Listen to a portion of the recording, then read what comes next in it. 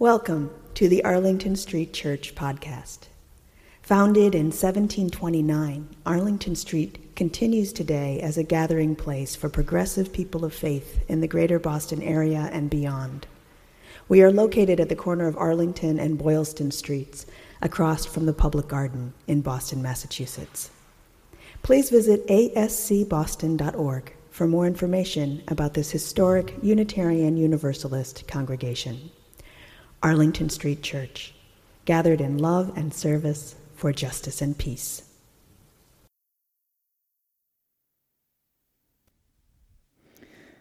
"26 pages into Natalie Goldberg's iconic book, Writing Down the Bones, is a 2-paragraph chapter entitled Trouble with the Editor, containing perhaps her most important directive about writing as a spiritual practice. It begins, "It is important to separate the creator from the editor." Important to know, this book is only nominally about writing. It's actually about living. This morning, I invite you to join me in reflecting on firing the critic. Who is the critic? Who is your critic? Natalie Goldberg's advice is that we begin by getting to know it. Maybe it says, "You embarrass me. I'm ashamed of you." Maybe it says, "You're an imposter, a fraud, a fake." Maybe it says, "Nobody really loves you. You're not really lovable, and you don't belong." Who says that kind of thing? Not your worst enemy. Where does that harsh, self-doubting, self-loathing voice come from? And what's it doing inside your head? Next, Natalie Goldberg says the better we know our critic, the better we can ignore it. After a while, she writes, "Like the jabbering of a demented fool, it becomes just prattle in the background. Don't reinforce its power by listening to its empty words. If the voice says, 'You're boring,' and you listen to it, that reinforces it. That voice knows that boring will stop you dead in your tracks. Hear 'you're boring' as distant white laundry flapping in the breeze. Eventually, it will dry up, and someone miles away will fold it and take it in." Poet laureate of Maryland, Lucille Clifton, writes, "The light that came to Lucille Clifton came in a shift of knowing when even her fondest sureties faded away. It was the summer she understood that she had not understood and was not mistress even of her own off eye. And she could see the peril of an unexamined life. She closed her eyes, afraid to look for her authority. But the light insists on itself in the world. A voice from the non-dead past started talking. She closed her ears, and it spelled out in her hand, 'You might as well answer the door, my child. The truth is furiously knocking.'" The challenge is to fire the critic.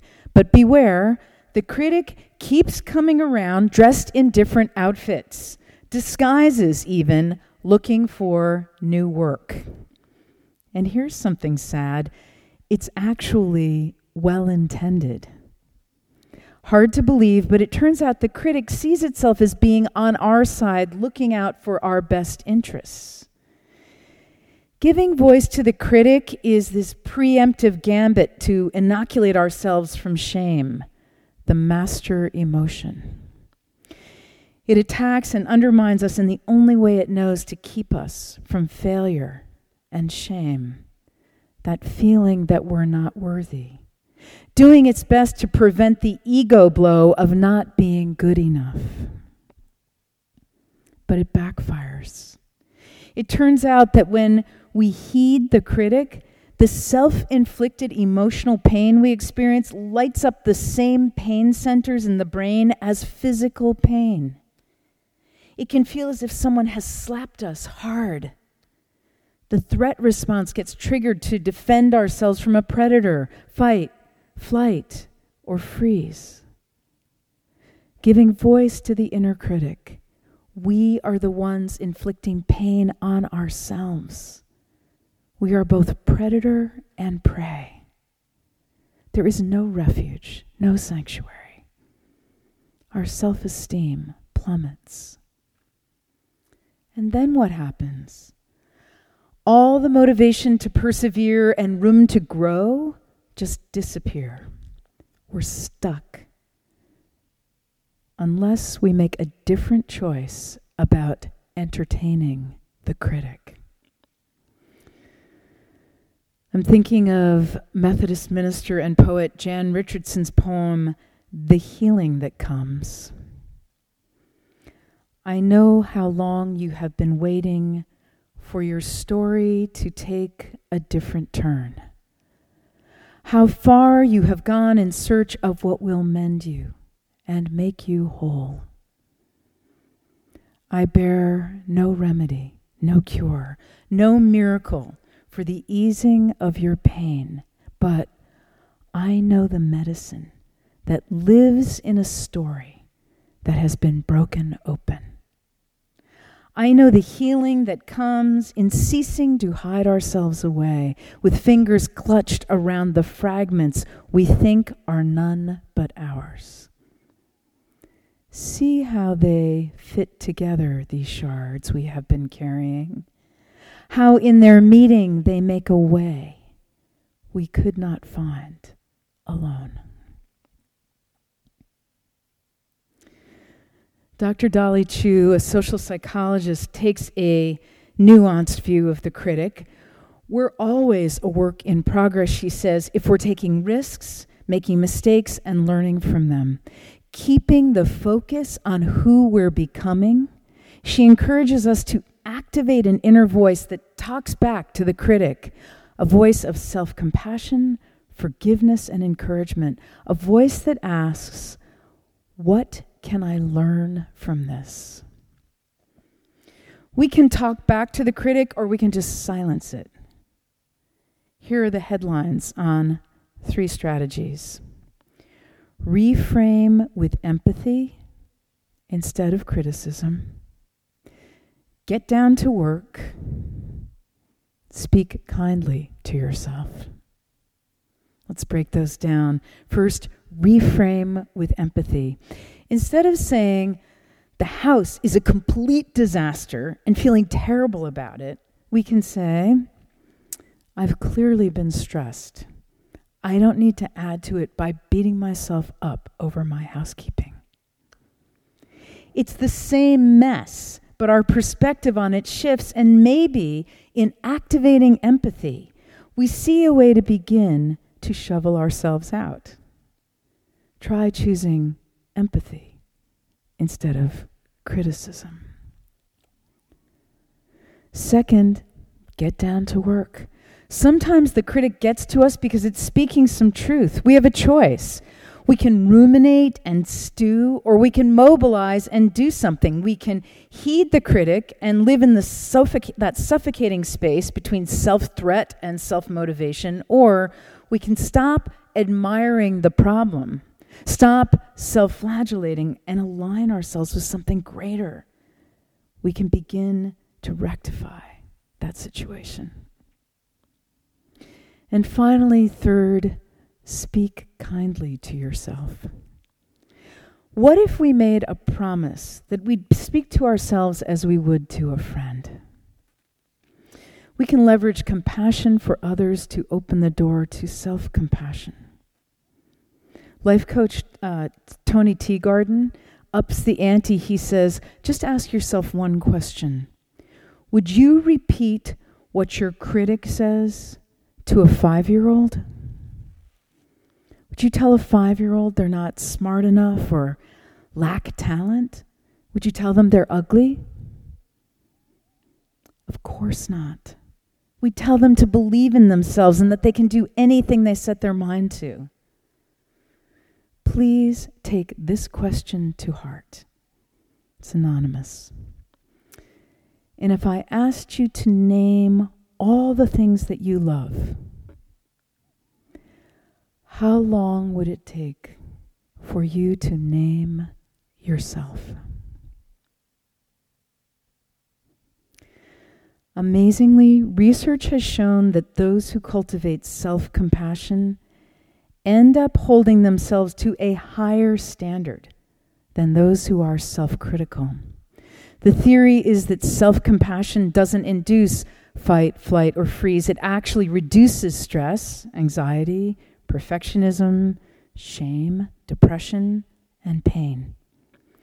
When we are compassionate towards ourselves and others, we activate our mammalian caregiving system, also known as tend and befriend, the tend and befriend response, triggering feel-good hormones and promoting feelings of warmth and kindness. We can become our greatest allies. Beloved spiritual companions, let's close with Caribbean poet Derek Walcott's Love After Love. The time will come when, with elation, you will greet yourself arriving at your own door, in your own mirror, and each will smile at the other's welcome and say, "Sit here, eat." You will love again the stranger who was yourself. Give water, give bread, give back your heart to itself, to the stranger who has loved you all your life, whom you ignored for another who knows you by heart. Take down the love letters from the bookshelf, the photographs, the desperate notes. Peel your own image from the mirror. Sit. Feast on your life. Amen.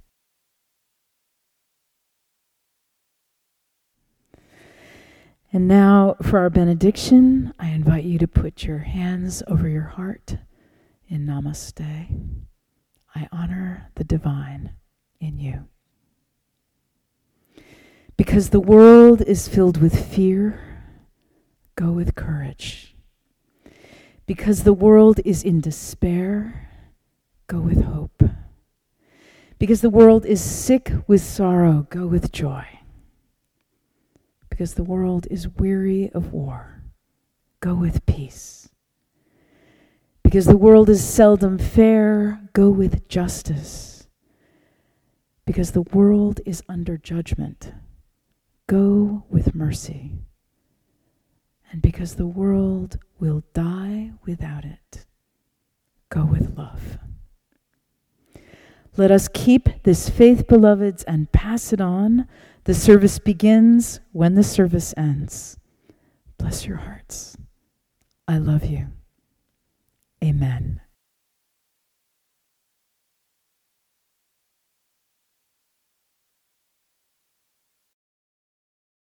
Thank you for listening to this week's podcast. We would love to hear from you via email at office@ascboston.org or through our Facebook page. If you would like to support the good work of Arlington Street Church, please consider a contribution by check in the mail or through our website, ascboston.org.